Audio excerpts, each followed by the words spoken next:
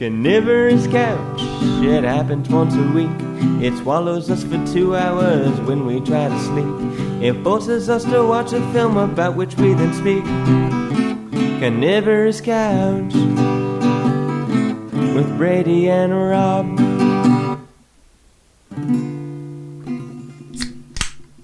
Hey everybody, welcome to another episode of Carnivorous Couch, the spoiler-full film podcast. Actually, there's no way I can do it, I'll get all mush mouth. The spoiler-full film podcast, where we do a film a week from Two Film Geeks. This week we did 2003's Stuck on You, which is not what I thought it was all these weeks that you were suggesting it. I thought it was 1982's Stuck on You. And who is in that? I don't know. I don't recognize any of the names, but that one's got an exclamation point at the end. Oh. Stuck on You! Emphatic. And it's actually the plot and synopsis. And the U is underlined. We're about to do the plot synopsis of this film, which will do much longer than this one that I'm going to give for that thing, which is a married couple goes to family court, and then the judge shows them couples throughout the ages. I feel like every episode we should tell them a movie we are not reviewing. We are not reviewing Cannibal Corpse from the 70s. I don't know, somehow I was aware of the existence of this particular Well, thing. It has the same title. Yeah, but I mean, I didn't know about the movie we actually watched. The ninth film or whatnot, directed by the two brothers Farrelly. The brothers Farrelly. Yes, and you know their first names. Bobby and Peter. Ah, yes, and Yeah, wait, folks. no, Bobby and Peter are the names of the brothers who are conjoined. No, that's Bob and Walt. Oh. Bobby and Peter. All right, I think most people know this, but we are here to educate. And We're Bobby here. Directed Green Book. Yeah, that is correct. I knew all about that. You did. You were learned. You are a learned man, especially when it comes to the Farrelly brothers. But folks, for anyone who doesn't know, the Farrelly brothers are famous for their mostly sweet-natured but very scatological and slapsticky comedies, Well, such usually as it's- Dumb and... Hold on, let me tell them what they did. Dumb and Dumber, Something About Mary, and they made a really bad movie that I kind of had my first sexual experience to, called Say It Isn't So. More on that after Understudy. No more on that. I had my first action in a movie theater seeing Say It Isn't So with Heather Graham and Kevin Kline. Or no, not Kevin Kline. I'm Whoa, sorry. you had your first Chris sexual Klein. experience with Heather Graham? And Chris Klein. And Sally Field. She was there. Mostly to give motherly support. She was just watching the movie, though. She said, "You're doing a good job." That's not what Sally Field sounds like. No, that sounds like... You're doing a good job. Yeah, that sounds like the secretary of the Lawyer and Liar. Oh, yet Mr. Reed, I had to pay the burglar. I'm doing a good job! I'm doing a good job. And because of people like you, I won't get paid as much as you. Mr. Reed, I have white hair in a bun, Mr. Reed. Mr. Reed? Mr. Reed. Mr. Reed. Ruth Ann from Northern Exposure. Oh, is she in Northern Exposure? I believe so. That's cool. Then that's... Well, no, okay. But last week we watched No Country, which also had a Northern Exposure guy in Yeah, it. Maurice Maurice? LaMancha. I don't No, think- wait, that's the guy. That's a voice actor. That's a voice actor. That's Brain. I know that voice. So yes, but yes, you're right, Rob. Peter Farrelly, without his brother, directed 2016's Green Book, for which he won Best Picture. A controversial decision, but he, like it or not, a Farrelly brother is an Oscar winner. Very nice. Yeah, the thing I was going to say is that they're mostly known for kind of just like gross out humor. Yes. Well, hey, wait, can you hear me? Yeah. Okay. Yeah, all of their comedies have a level of gross out, but they're interesting to me because there's and I'll get more specific into this, but there's a sweetness with them. Like there's a a sweet-naturedness. They do like to embarrass their characters, but like it never comes off to me as quite as what's the word? Like cynical and like mean-spirited, as in say like an American Pie movie, Right. or something like that. Yeah, They like their characters. I'd Right. say that much. Yeah, but I mean, there's the zipper scene in Yeah. Something About Mary is one of their most famous scenes. It is. There's the other things as well. The eye drop stuff on the floor scenes. No, what am I thinking of?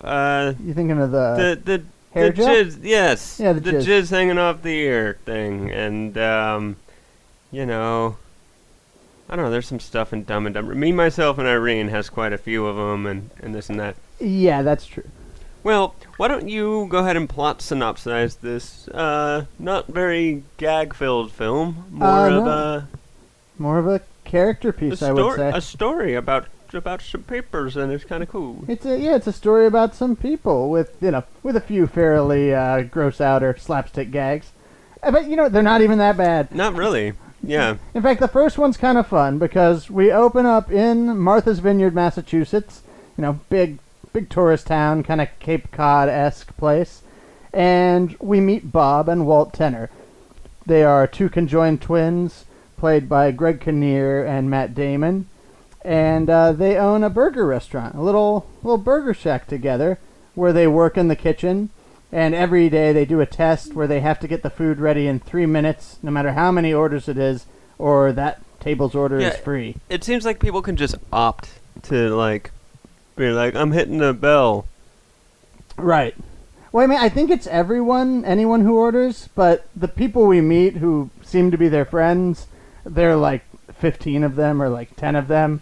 So they're what they call testers, because they're like, okay, we're going to put in a mega order and see if they can do this. Yeah, I mean, at least the waitress gets to hit the bell. Yeah. Which starts the timer, because otherwise, just repeating back to them all the stuff is going to knock 10 seconds off the allotted time. Oh, yeah, you could just filibuster and have a 3-minute long order. Yeah. Doesn't seem fair. It's not sporting. No, Anyway. it doesn't work like U.S. government. It's fair. So, yeah, the first kind of wacky gag we get is just seeing them, working in tandem, preparing all these burgers, But it's kind of silly. It's kind of silly and fun. It's just like a fast food prep scene. They're chopping a bunch of tomatoes. Hey. Yeah, I mean, I didn't find that slapstick. I just found that to be like, look, they work real good together. But it's like the Farrellys thing of ooh, look at this very busy physical set piece we're doing. I refuse to look at it, Brady. Look at it! No. Yes. Acknowledge the truth. Okay, but Walt has another job. Not one that pays, perhaps, but it is his love. He loves the theater. Theater. And every year he appears in a one-man show. He's kind of the town's celebrity. Everyone comes to see him perform. And, oh no, did I say Bob? Because I meant Walt. Walt, this year, is performing as Truman Capote in a one-man show based on the author, Truman Capote. Sometimes when you say show, I think of Jimmy Carson. The show? In a one-man show. We got a good show. Sorry to derail you. Go ahead. No, but what we learn is that Walt very much wants to be an actor, while his brother Bob is terrified of being in the spotlight. Because every year before they have to go on stage, he gets panic attacks and has to hyperventilate into a bag. So, a crucial bit of character detail that will be important to the story. One of them is a shrinking violet who just wants to live in a small town. The other, Walt, he tells Bob the day after the play, I want to finally do it. I want to go to Hollywood. Yeah, I mean, they're very much two sides of the same coin. It's like, this one's obviously outgoing. This one, can't even really ask a girl out or whatnot. It's definitely taken care of that way. Absolutely. And so Walt reluctantly gets Bob to agree to go at least spend a few months out in Los Angeles, where he's going to make a college try of being an actor. And so they go there, and we zoom over the Sunset Strip to the strains of Moon River, which I note Interesting, because Moon River and Truman Capote is in this movie. Yeah, this had good music. It starts with Pixies. Here Comes Your Man. That's a great song. Yeah, I like this soundtrack, actually. Yes. And the movie ends with an over-the-credit song sung by country singers who are two conjoined twins. We'll talk about that. That's right. They didn't mention them even in the film. Oh, did they? Oh, you're right. They do. And that's them. Yeah.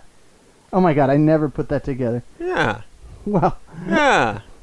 So they get to Hollywood, and they check into a little, 2-bit Fleabag motel called the Riviera.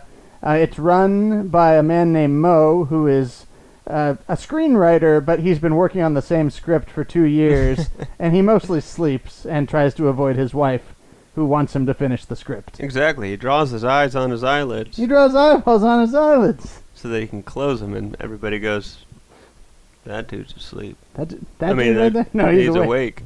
Look at him. Look at him. His Eyes are unblinking eyes. Yes. The other thing we learn, another reason that kind of sweetens the deal for Bob agreeing to go to L.A., is that Bob has a 3-year friendship online with a young Chinese woman, and who he's got a crush on, and they kind of have a crush on each other. And he'll get to actually meet her if he goes to L.A. because she lives there. Right. And so they get there, and the nice thing is before things get kind of sticky, they at least meet a friend. They meet a woman named April, played by Ava Mendes, who was a huge rising star in the early to mid-aughts, and kind of, one of her coming out moments.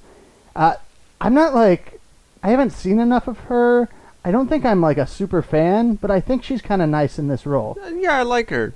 She was, seemed like she should be there. She's relaxed and she's playing a person. I like it. She adds a good flavor to the sauce. Yeah, she's kind of their mentor. It's like, this is how you get into L.A. This is who you talk to, and blah, blah, blah. Don't talk to this guy. Anyway, here's his number. Yeah. Don't talk to my shitty agent, played by Seymour Castle, a character actor I love, who was in the Royal Tenenbaums as the one of the hotel bellbops. Yeah, missing a couple teeth on the bottom there. I'm missing a couple of teeth in my mouth, but that's not important. Here's what's important. $50 a week. Oh, and yeah, I love the line where it's like, all right, I'm a real super agent, so that means I get 25%. And Bob's like, okay, but in return for that, what does Walt get? He's like, 75%. I will say right off the bat, I like this as a Hollywood movie. I do. Yeah, they definitely did that. They let us into Hollywood and kind of go like, all right, so you're gonna live in the Rising Star, basically motel accommodation. It's not a motel; it's an apartment complex. But there's a whole bunch of places like that. Yeah, I guess you're right. It looks so much like a motel down to the stars on the doors that I was not sure. Yeah, there's just no kitchens. Yeah. It seems like there's not a kitchen. Right. Because that's what I was thinking. There's a stove in the corner. I wasn't sure if it was an apartment or one of those Florida Project, a hotel that basically is just people living in it 24/7. I think for the movie people who made the film that it's essentially remember when we all came here and we did this? And we lived in shitty little... Yeah, with a pool. We've even got a pool. Looks like the filthiest, most horrible pool ever.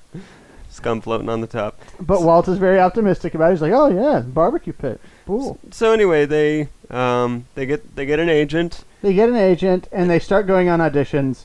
Maybe predictably, it does not go well. Yeah, everyone's like, "What? Why did you do that? No." This is a joke. You're pranking us. Right. Where's Ashton Kutcher? We're being punked. Yeah, there's that one scene in there where he's auditioning for Robin Hood, and the guy just starts laughing. He's like, okay, who put you up to this? Who paid you to come do this? That's totally what his voice sounded like. Who did that? Who? But eventually they get a little bit of luck when their agent lands them lands Walt a role in a movie called Pavlov's Dog. But it turns out not to be Pavlov's Dog. Pavlov's Dong. Dong. A Yes. porno. And on their way there, they bump into Cher when they go to the wrong studio that looks like a movie studio across the street. Yeah, Cher's got a little boutique office called Share the Wealth. This movie's got some good signs. Yeah. And a little Simpsons gags. Hey, the sign maker's got to get paid. Sign makers got to get paid. Because soon they won't be paid because people will just, 3D print their sign, or it'll just be a hologram. Yeah, change is coming to the sign industry. And around the same time, they also meet Mei Fong for the first time, and Walt learns the horrible truth, which is Bob has not disclosed that Walt even exists. He's doctored his photos to cut him out of them, and so they have to have a little sneaky date where they pretend that Walt is just really clingy and always by Bob's side. Yeah, I don't understand how that worked, but, suspension of disbelief and all that. Yeah, it's Marx Brothers physics. It works because it's in the script, and they can have the character just not notice it. Right. And they have a sweet little awkward date, and they kiss goodnight, and we meet Mei Fong, and she's a nice young Chinese woman. Yeah, I kind of feel like your mic's cutting out a little bit. Let's stand up for a second and scoot the couch back. Can you hear me now? Yes. Now we're good. Oh, what was that pop? That was me unplugging my headphones when I sat back down and pulled them out. Okay. So it's the old Hollywood thing of, they say, you just have to be in the right place, and that's how it happens. Walt's right place is running into a very angry, cranky Cher, who basically treats them like shit, but luckily for them is also trying to get out of a shitty TV contract for a show called Honey and the Bees, which sounds kind of like it's like she's a lawyer, and it's a very CBS-y procedural kind of thing. Yeah, like forensic investigator, Exactly. lawyer, lady, and then there's sort of a almost like blaxploitation era thing to it, but it's Cher, so... Yes, testy mismatched team that also maybe wants to do each other kind of thing. You just watch CBS. That's not a normal thing. Certainly not on a CBS station. I hate you, and I'll never agree to work with you. Oh, wait. Sorry. I guess they're called Viacom CBS now. Sure. I trust you to keep us honest on all the corporate shenanigans. Yeah. Yeah, okay. I work there. Let's not bring work home to my other work with me. All right. You don't bring work home to work. Hey, this is work, man. I know. I'm saying don't do it. Don't do it! So what happens is Cher has a provision in her contract that says she can choose her co-star. And so she basically is pulling like a producer's, right? She's trying on purpose to make the shittiest show possible. And she figures, okay, this conjoined twin who, hasn't worked a day in Hollywood, I'll use him, that'll tank the show. But as it turns out, which we already know from seeing him on stage, Walt isn't a bad actor. He's a good actor. And so that's not really working. I don't know how Greg Kinnear pulled that off. Oh, which part? What? Seeming like a good actor? Oh, Kinnear. No, I like love Greg Kinnear too. I just thought it was a funny thing to say. Sorry, Greg. He is the... I'll see you on Tuesday for coffee. No, I love Greg Kinnear. But you're right, like, he's the kind of actor that can get made fun of because he's so squeaky.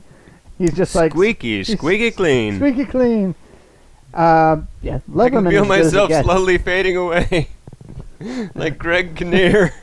So, the other tactic Cher takes is Bob starts complaining about the bad script while he's on set, and the director, played by Griffin Dunne, a very good actor, is Frickin' Griffin. Griffin Dunne. Okay, I'll see you for beers on Wednesday. I'm I'm just gonna keep pretending I know all these people. gonna work on not saying so much. That's So- less entertaining. That's not as entertaining. So yes. What happened then, Brady? What happens then is, having overheard that Bob thinks the script is dog shit, the Griffin Dunne character... Oh, no, you know what? Griffin Dunne, I think, is playing himself in this. So he's playing Griffin Dunne, who is now a television director. He's not like that in real life at all. I don't know. He's had a long career. But he says, okay, you think you're hot shit? Like, you think you can do better? And Cher's like, yeah, you know what? That's the next move to tank this thing. Let's have a non-writer be the writer. I think it's mostly like, absolutely not is his viewpoint. But Cher's like, yeah, no, we're going to do it. Yeah, no. And somehow he does it anyway, so. I think it's because they subcontract it to Mo, the screenwriter, their landlord. No, somehow Griffin Dunn just lets them do that, even though he's very, very much against it, and he's the director. Yeah, he kind of, I don't know if that was in her contract. Right. Like, all right, we let Cher write a shitty contract. It says she can do anything. I think at this point, he's just like, I want to go home, so I don't want to argue anymore. That's a wrap, everybody. Get the fuck out of here. All right, that's lunch. So, yeah, but I think they have Mo, the dormant screenwriter, do the script, and the script turns out to be good, because they're able to see that it's a bad show and kind of have fun with it and critique it. And so, yeah, everything's on the up and up, and the show's doing well, but the next thing that happens, and we don't find out it's her, but obviously it's her, is I think Cher exposes that they're conjoined twins. You know, that's her next play. By the way, Cher, as you pointed out, Rob, super good sport in this, because she is literally, for most of this, playing the heel. But, I mean, I think that was kind of her rep anyway, so she's like, whatever, I'll play the rep that I have. Mm-hmm. Like, which is being kind of bitchy. Yeah, I don't know. I love Cher's work in the 80s. I love her. She's so good. Well, at any rate, let's keep moving. So yes, she blows their cover, and all the sponsors pull out of the show, and it looks like that's going to be it. But April... Ava Mendes' character, April, goes like, no, don't deny, which the agent suggests. Yeah. He says, I worked with Rock Hudson. Yeah.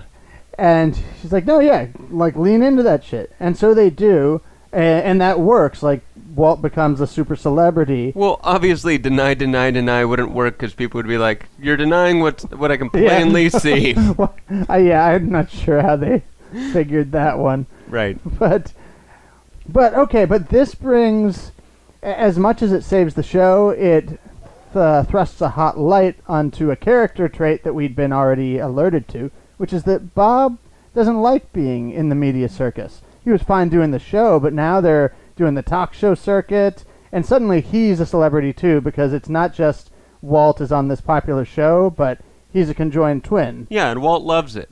And kind of maybe like teases Bob a little, like uses him for comedic fodder when they're on the circuit too.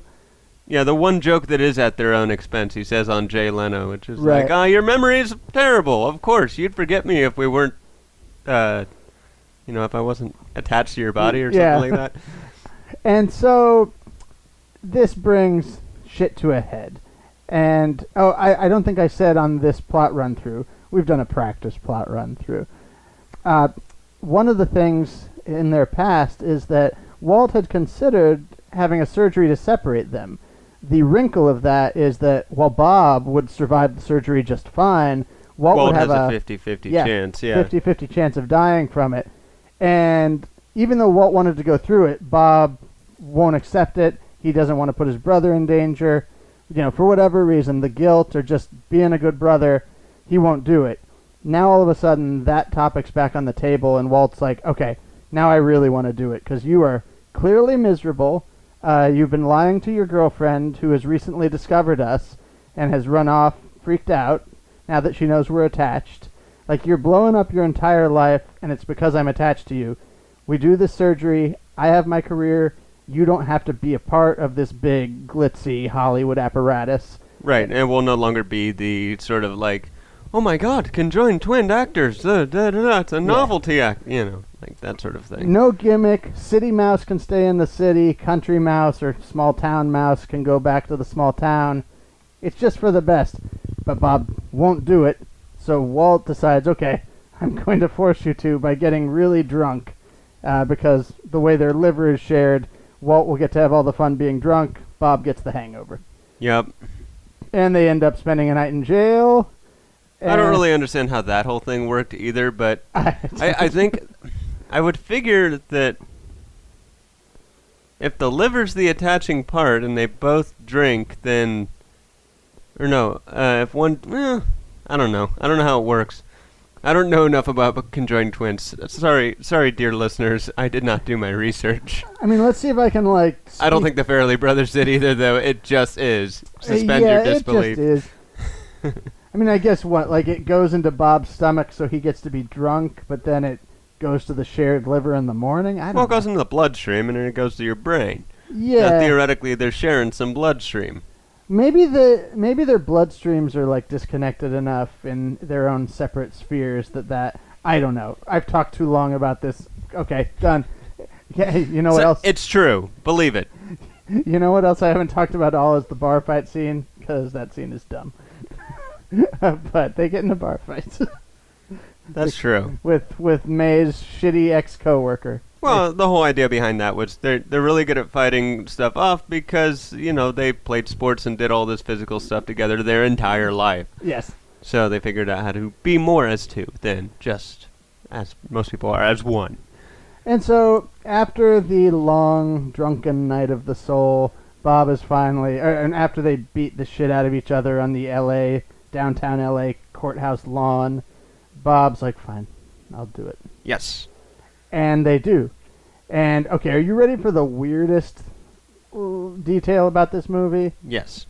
So they have the surgery, and it goes fine, obviously. This movie isn't about Except for the part where they don't know where they put them in the hospital, so they say we lost them. Yeah, they do a Farrelly Brothers joke. A doctor comes up and is like, I'm sorry. I don't know how to say this. I'm afraid we've lost them. And it's, it's a Farrelly Brothers joke. It's a dad joke. Somebody sent them upstairs. Oh, okay, never mind. Oh, they're fine. What I like about that scene, though, is, like, how Ava Mendes plays it. Like, she pushes him. Yeah. Like, it's meant to be a joke, but she plays it real. It's like, fuck you, dude. That's not funny. Yeah, you said the wrong thing somehow. Do you know who that doctor was? Tim Meadows? He's not known as an actor. Okay, who is it? Ben Carson. Oh, really? Yeah. Like the Dr. Ben Carson? Dr. Ben Carson, the former presidential candidate who was put in charge of what, HUD? The housing development by Trump? Yeah. Yeah. Yeah. That's Ben Carson. And passed away from coronavirus. Oh, no, that's Herman Cain. Carson's alive. God damn it. Yeah, I'm sorry. I'm sorry to tell you Ben Carson is alive and mumbling something right now. So you can see I don't follow politics. That's fine. I'm inundated by it, as we all are. In America, politic follow you. Yes. So, follows you home and steals your shit. So, they are now detached from each other. Their lives can go on. Bob makes up with May. He actually does that before the surgery. And so he moves back to Martha's Vineyard with May, and they have a life together. And Walt continues with the show. The problem for Walt is, and for both of them really, is that their rhythm is off without each other. Now, if you want to get, like, niggly with, like, the plotting, like we said about the kind of liver thing, what's also weird to me is, like, okay, Bob now, like, isn't doing the stunts well because he doesn't have, or Walt isn't. Right, he doesn't know how to do, and he's awkward. Physical stuff without the weight of his brother to... Wouldn't a lot of that stuff be stunt double? Like the karate kind of stuff he's doing? It seemed like when I was watching it that they just had him go, like, do something threatening and scary and be cool and stuff, and then he just kind of falls over and does weird things, and he's like, that wasn't scary. I guess it's less that the stunt looks bad than that, like, the lead up to the stunt, the part that he would be doing looks bad, because he's just, like, physically they're falling over. Yeah, I think it was obviously just not suspend your disbelief because theoretically he wouldn't just do some random thing and then almost kick the person in the face. That's why these things are choreographed in movies, so that you don't actually hit the person and you put a sound effect and you make it look right. Yeah, I don't know. Maybe he was improvising it. Anyway, so Walt's show actually gets canceled. And Bob's having It's bad now. It's bad now. And Bob's having his own tough time back home because he's trying to run his restaurant, but his rhythm's off in the kitchen because he's used to doing it with his brother. He doesn't have someone to pass burger patties to. Yeah, he has to do all of it himself. And, and we get a sad... God, Matt Damon's such a wuss about that, cooking alone. Damon, suck it up. Damon. Okay. Damon. And so April suggests, and then Cher later also suggests, April suggests, why don't you go home and see your brother? And at first Walt's kind of like, I don't know, I want to give them their time alone. And then he has a fateful lunch with Cher where she's like, look, your name's out there now. You're a good actor. This is what we do. We get shows end, but, you're good. You're going to get another gig. I don't know. I like that. Yeah, that's scene. where Cher gets to look good. Cher gets to look good. She gets one of my favorite jokes in the movie, which is Walt trying to ease her ego is oh, you should have a humanitarian award. And she's like, no, that's ridiculous. Wait, why? Am I up for one? I love, there's a specificity to what Cher's doing where it's I like her thirst. Cher is very thirsty in this movie, and I dig it. Yeah, I mean, come on, she's Cher. She was on Sunny and Cher, way, whenever, She's an Oscar winner. True. Yeah. What'd she win an Oscar for? Song? Moonstruck. Moonstruck. Yeah, I love that movie. That's a great movie.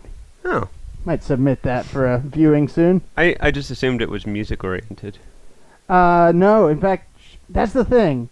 She's got, a bunch of Oscar nominations in the 80s, and none of them are musical. Yeah, what can I say? She was hot in the 80s. Career-wise. Good-looking woman, too. True. It's true. So, after the boozing with Cher lunch, Walt does go back and surprises Bob. Hold on, did we lose you? Oh, I hope not. And how long ago did we lose me? I think no, you're good. Okay, I'm sorry. But the advice Cher gives to Walt is, all right, if you're feeling stuck, you're in limbo, what do I do next? The thing to do is, remind yourself what you actually love doing and then go do that. And so what happens is Walt goes home and does some more work on the stage, which, isn't this a thing where it's, kind of a myth to think that all actors are just based out of Hollywood? There are, a ton of actors who work in Hollywood but actually live all over the country, right? Right. Absolutely. People who live in Texas and New York and Canada and so, it seems like what Bob's doing by the end is doing stage work, because I think that's what feeds his muse, but probably, flying into L.A. for casting calls. Well, and they get Meryl Streep to come be in the play. Yeah, Meryl Streep we meet early in the film, playing herself at a restaurant.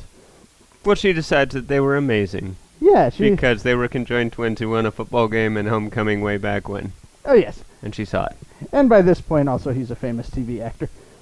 No, not when he meets Meryl Streep. Oh, no, not when they first meet. But, right. I bet, digging into, the logic of this movie. Yeah, we should stop doing that. It's a Farrelly Brothers movie. So we close out with a very joyful musical of Bonnie and Clyde, as promised in the beginning of the film, with Walt playing Clive.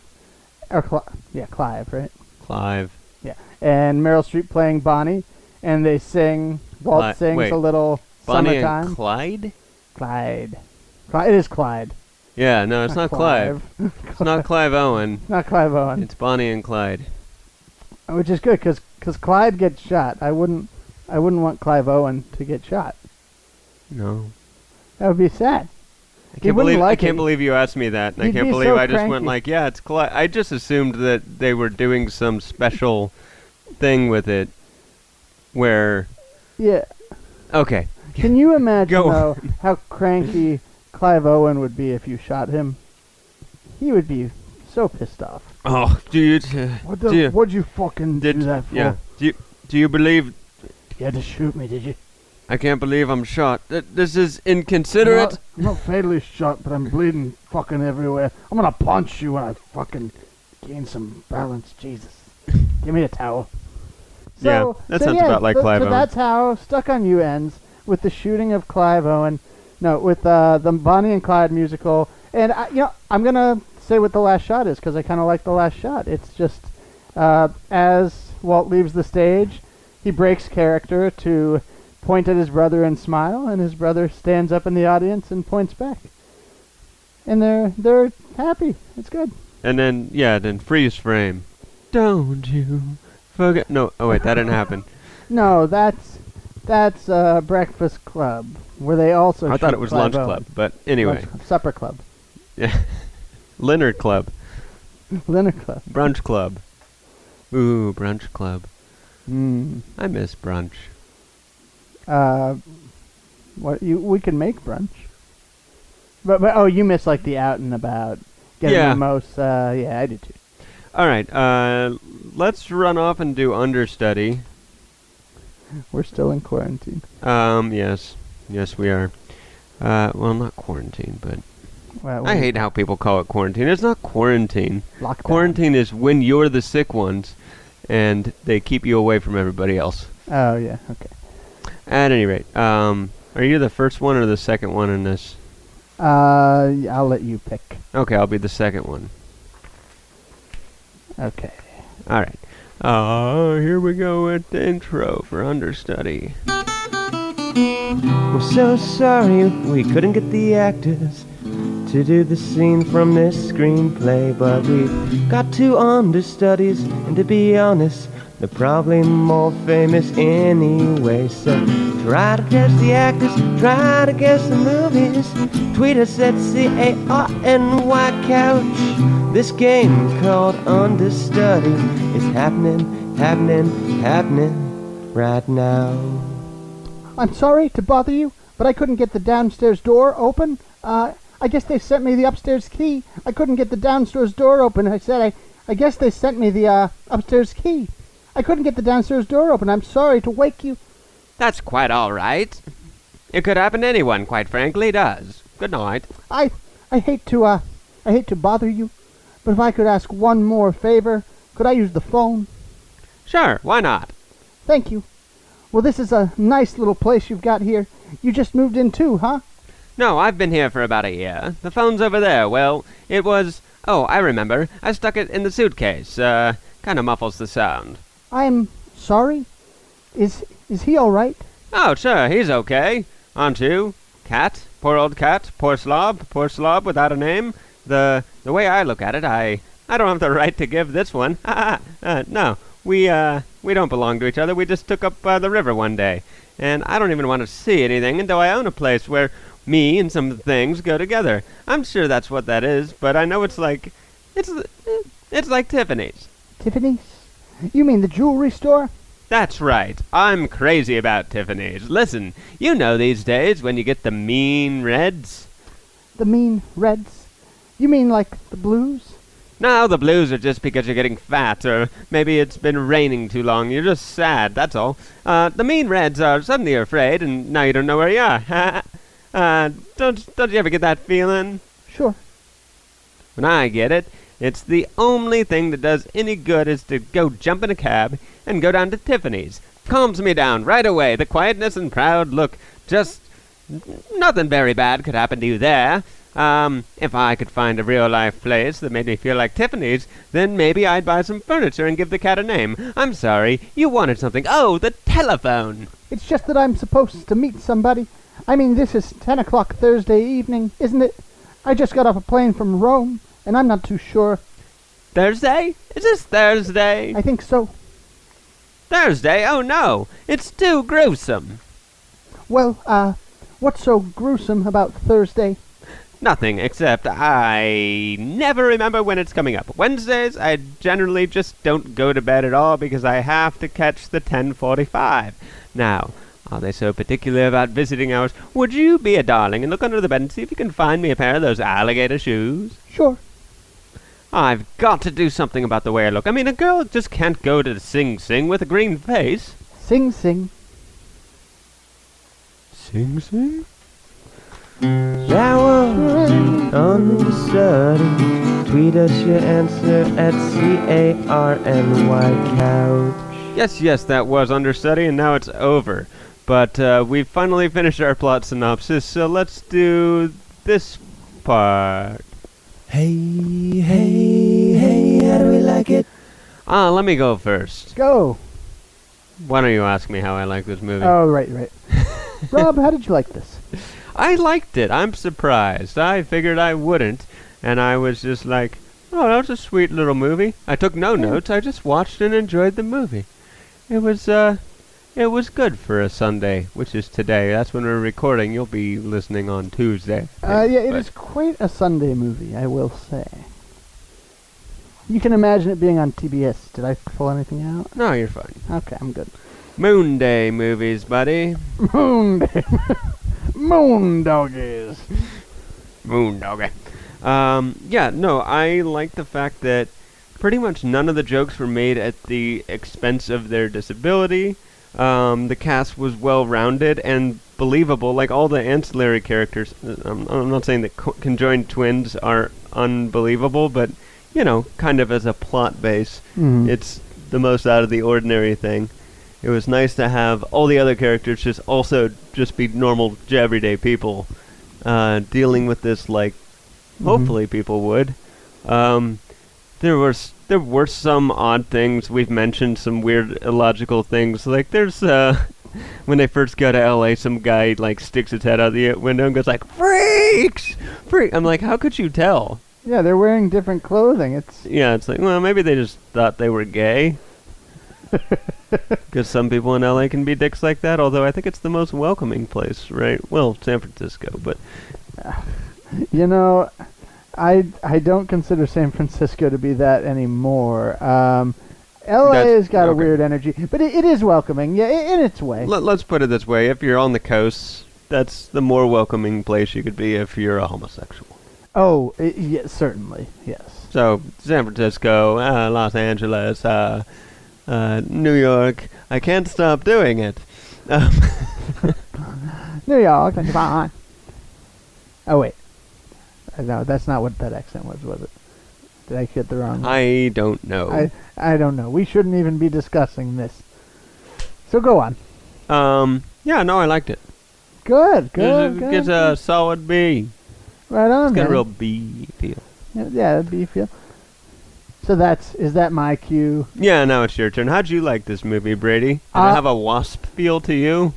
A wasp? Oh, is it? Mine had a real B feel. Oh, to the extent that a wasp is a B+, then yes. I almost want to Plinus this, but I won't lie. Like, it's still got those scenes that I feel like we don't need, which is more of the fairly pratfall. Hold on.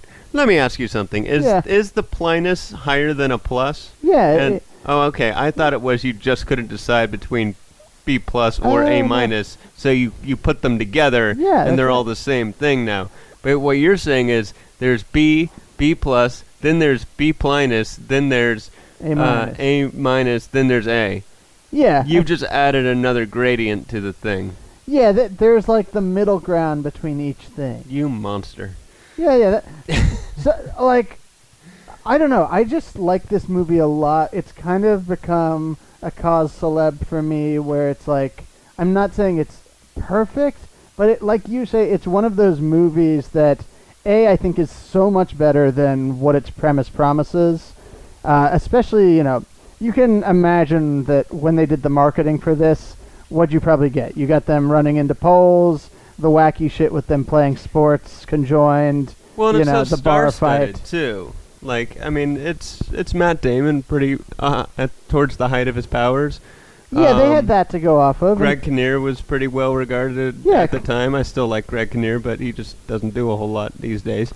I forget what he's done recently. But that's what I mean. Yeah. He'll be back. Kinnear's good. Yeah. Just like Walt. Eva Mendes, you said, who was at the... she was up and coming at the time. Yeah, she was. Meryl Streep was there. Cher was there. Cher was there. Griffin Dunn was there. Yeah. Ben Carson was there. All these people just hanging out, doing their thing. And Ben Carson. Yeah. And Herman Cain. Herman Cain. He was in the background. And now he's dead. He did die. He did. Okay. I just want to say that I think, like, it's so much better, and you can just imagine every trap and every, like, wrong decision that could be made in making a comedy about conjoined twins.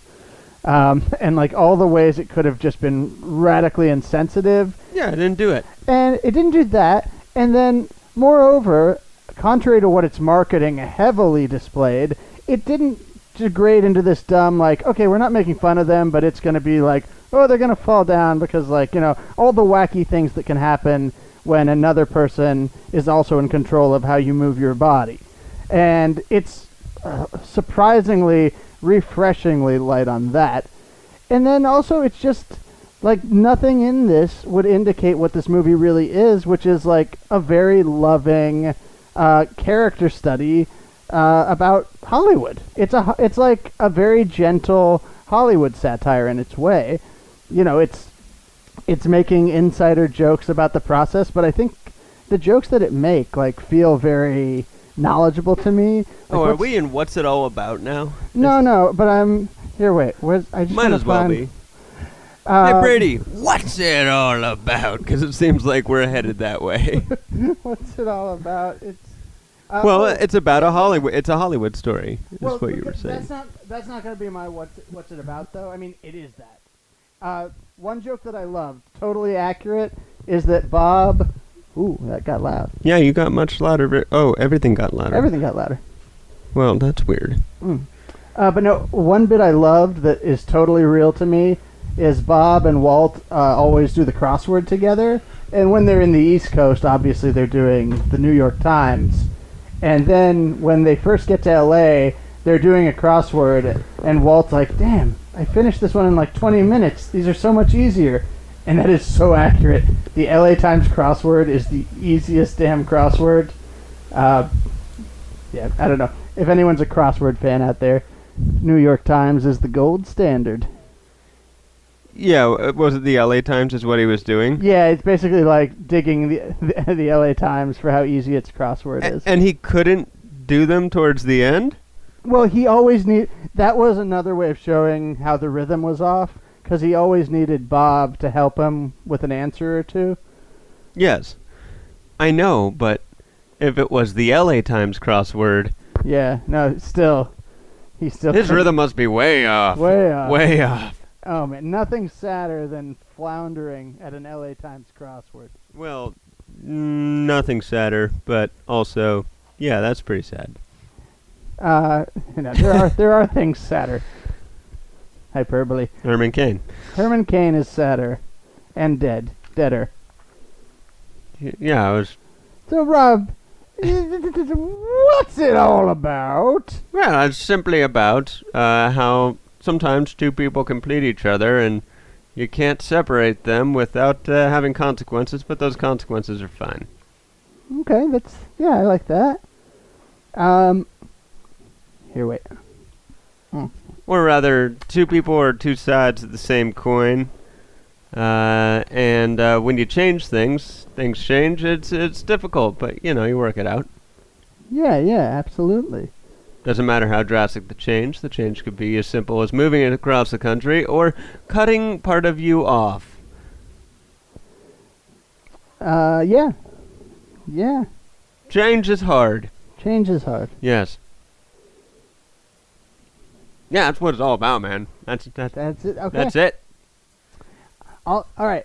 I'm going to go like meta on this because to me, this reads to me as the Farrelly Brothers' most personal film. Keep talking. Because the thing about them, and I don't have a whole lot of like detail on this, but one of the big things about the Farrelly Brothers is they are very active in the disabled community.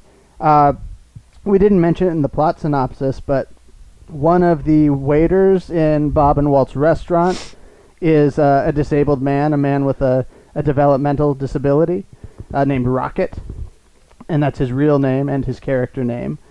And, I think and those people call them all freaks, and then they come out and say, throw this freak out. They call him a freak and throw him out. And so this movie is about love for people with disabilities who are, not treated poorly by society, made fun of by society. And what I like about this movie is that it doesn't spend a whole lot of time showing us mean people for the most part. And like, even just to be like, look, this is how disabled people are denigrated, how they're made fun of. Yeah, there's no sea bass. Yeah, it doesn't do a whole lot of that. It does enough to be like, this exists. You know what I mean by sea bass, right? No. Kick his ass, sea bass. Dumb and Dumber. Oh, yeah, okay. Yeah, no. But mean people. Mean people. There's no mean people. There's no sea bass. There are surprisingly few mean people, and one of them is Cher, and she rules, and she becomes nice by the end. There's just like the one shitty boyfriend and the guy who calls them freaks, and a couple agents or movie producers laugh at them. Yeah. For the most part, though, it's what I would call aspirational. It's kind of like them saying, like, this is how it should be, just like, you don't need to be mean to someone because of their disability, and we're not going to spend our time considering all the ways that the disabled aren't treated right. We're going to give them a movie where disability is featured and even celebrated, and we're going to cast disabled people in our movie and give them roles and let them be funny. Well, I mean, I don't think it was so much featured or celebrated. It was basically just, hey, man, look, this person has what they call a disability, but they're just normal people. Right, and I think that's like a good representation thing. It's like, and granted, like, they aren't real conjoined twins. I know, like, they haven't gone so far as to actually cast conjoined twins in their movie, but they are featuring a movie where the disability gets to be very secondary, and they get to tell a very specific and am I being heard? Yeah. A very specific and very character-driven story where, I don't know, just this movie has a palpable love of the disabled, and I know that resonates in the kind of charity work and outreach work that the Farrelly brothers do. I know they've had disabled people in other movies, like Something About Mary. And so, yeah, I think that's what it's about. It's about them making a movie that bridges the two things that they know, which is being in Hollywood and, making life better for people with disabilities. Absolutely. Yeah. But, my whole thought on it was, you can't get all the credit because, you can't, you didn't cast conjoined twins. I know, but at the very least... But you know me, I've always hated that logic. It's like, come on, it's a bunch of people in Hollywood. It's just full of stars. They just always cast the cream of the crop. It's part of the marketing. It's part of the this, that. I know. There's a nuanced conversation that I'm not even, like, educated enough to have of, like, like when it's okay to let someone who doesn't have a certain trait about them play a part, which is, like, obviously completely forbidden when it comes to race. Like, you wouldn't want to do that. Yeah. And, there's a continuum. There's a continuum, and the goal lines move all the time. You'll never get it right. Yes, indeed. So, but yeah, I love that they have, and they've done this in the past, actually, even with, this isn't a good movie, but the one with Johnny Knoxville, The Ringer, where he pretends to be disabled for the Special Olympics. And, like, that is not a good movie. That's kind of a bad movie. But one thing that was good that movie had is the Farrellys were like, so we want to use this opportunity to show you a band that we really like that's all cast with people who are, mentally disabled. And it's like, and it wasn't just to show it. It was like, no, we think this band is really cool. Check these guys out. Like, they're disabled and they're making this cool, like, fun music. They be rocking. Yeah, and the same way here with featuring two conjoined country singers to sing the end credits song. It's like, I don't know, it feels empathetic to people with disabilities without ever looking down on them. It's just like, we know a lot of cool people, like, in our work with the disabled community, and we want to give you a chance to see some of them. Absolutely. That's just what's going on. And as far as the audio goes, don't worry about it. It's not actually the thing. Just consider your headphones as a way to hear the music. So something's weird going on. I think it's with the amp, so it's our monitoring, not the recording. I hope. At any rate,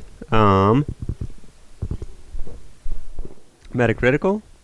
Yes, sir. Okay. Yeah, let's do Metacritical. Okay. A Metacritical. Rob's never gonna win. A Metacritical. Brady's the victor again. Woo-hoo. So it's time to play. I'm gonna lose today. Metacritical, yeah, it's time to play. Alright, let's do that thing. Let's do that thing where we get 4 movies and we try to guess their Metacritic scores. 5. Fine, we'll do 5. It's gotta be an odd number, does it? Fine, Brady. That's just fine. Okay? Just fine. Keep rigging the game. Keep rigging the game. Keep rigging the game. Keep rigging the game. So I think you should go first. Okay. I will go first. And what I'm going to do to go first is go ahead and say that it's difficult when we can't tell if we're being recording, but we're just going to have to assume that we are. I'm going to take my headphones off, okay? Okay. There. You should do the same. I fear that if I take mine off, it will knock The mic will loose go the with rest it. of me. I'm okay. Cool. Well, I'm either going to blow myself out or something. Nope, it's just phasing in, phasing out. I don't know what's going on. I think it's the headphone amp. So I'm supposed to pick a Metacritic thing? Yeah. That's what's supposed to happen? Yes, sir. Okay. I'm going to go ahead and pick Ghostbusters. What do you want? Which Ghostbusters? The first one. The first one. From 1989. Okay. Yeah. Very cool, very cool. Very cool. Am I cool? Am I good, bro? Yeah. Okay. Yeah. Okay, that's cool. That's cool. So, do I go? Yeah? Yes. Yes, Yes, yeah. you go. I'm going to say a 73. 73? My God. It's got to be higher than that. Is 73 good in Metacritic land or something? It is. It's a solid score. You're not a critical smash, but you are well reviewed. Shit. Are you sure? Yep. I know it's weird. Okay. I'm gonna say that it's got an 80. Okay. God, I think it should be better than that. It's not fair. It's Yeah, not well, fair, man. What did you give it when we reviewed it? I thought you gave it like a B+ or something. Yeah, that'd be like 88 or something. No, see, that's where 73 is like a B+ on Metacritic. Yeah, fuck that. But we all went to school. You can't be changing the rubrics now. Now I gotta think. Okay, Ghostbusters. What do you want? 71. All right. Damn you. I guess I lost 9. That's not terrible. All right, Brady, your turn. You're rolling. Your turn to pick rolling. a thingamabob. Okay, Ghostbusters. That has Sigourney Weaver. Why don't I go Working Girl? Melanie Griffith? Yeah, Melanie Griffith. 64. Okay. I'm gonna go with 82. Okay, let's see what the Working Girl is. Working Girl is 73. Okay. Oh wait, is it? Yes. Yes it is. 73 is the answer. All right. I think we both got a 9 on that one. Oh shit, that doesn't put me ahead then, does it? No, but you didn't lose anything. And it's your turn to pick. Okay, fine. The second Batman. Batman. It's before Batman Returns. What's it called? Batman. No, there's Batman. Then there's the one with the Penguin and Catwoman. That's Returns. Is it Batman Returns? Mhm. Okay, Batman Returns. Okay. That's the one I'm gonna go with. Okay. I'm gonna go like a 63. 63, eh? 65. Okay. I gained 2 points on it. I'm gonna do You it could little try to bit hit by the little bullseye. bit. Batman Returns. Batman Returns. 68. Okay. Well, you gain on that one. Just barely. 2 points. I don't know. This is pretty close. I know, there's gotta be a blowout. A blowout. A blowout. What have we done? 3? 3. We've done 3. Your turn. Okay, Danny DeVito. What you doing, Danny DeVito? Let's see. I could go Pfeiffer too. Oh, I mixed Melanie Griffith and Michelle Pfeiffer. Oops. They both got... I mixed it when I was saying it there for a second too. Melanie Griffith. Okay. Pfeiffer. Pfeiffer. I'm gonna piggyback off DeVito. Oh, what's the one I just saw? The comedy. Oh, come on. Where's my brain? What's the Where one? is your brain? You know the one I'm talking about? What's the one with? Oh, War of the Roses. That's Where are the the one. roses? War of the Roses. Okay. I know these guys, the Roses. That's Danny DeVito. It's bad. You have to pick that one? Yeah. Where are the roses? There's several of those, aren't there? I don't think so. Okay, what year's it from? 89. I Okay, think. yeah. It's got Michael Douglas, married couple fighting. 68. Yeah, okay, that actually sounds like a pretty good guess.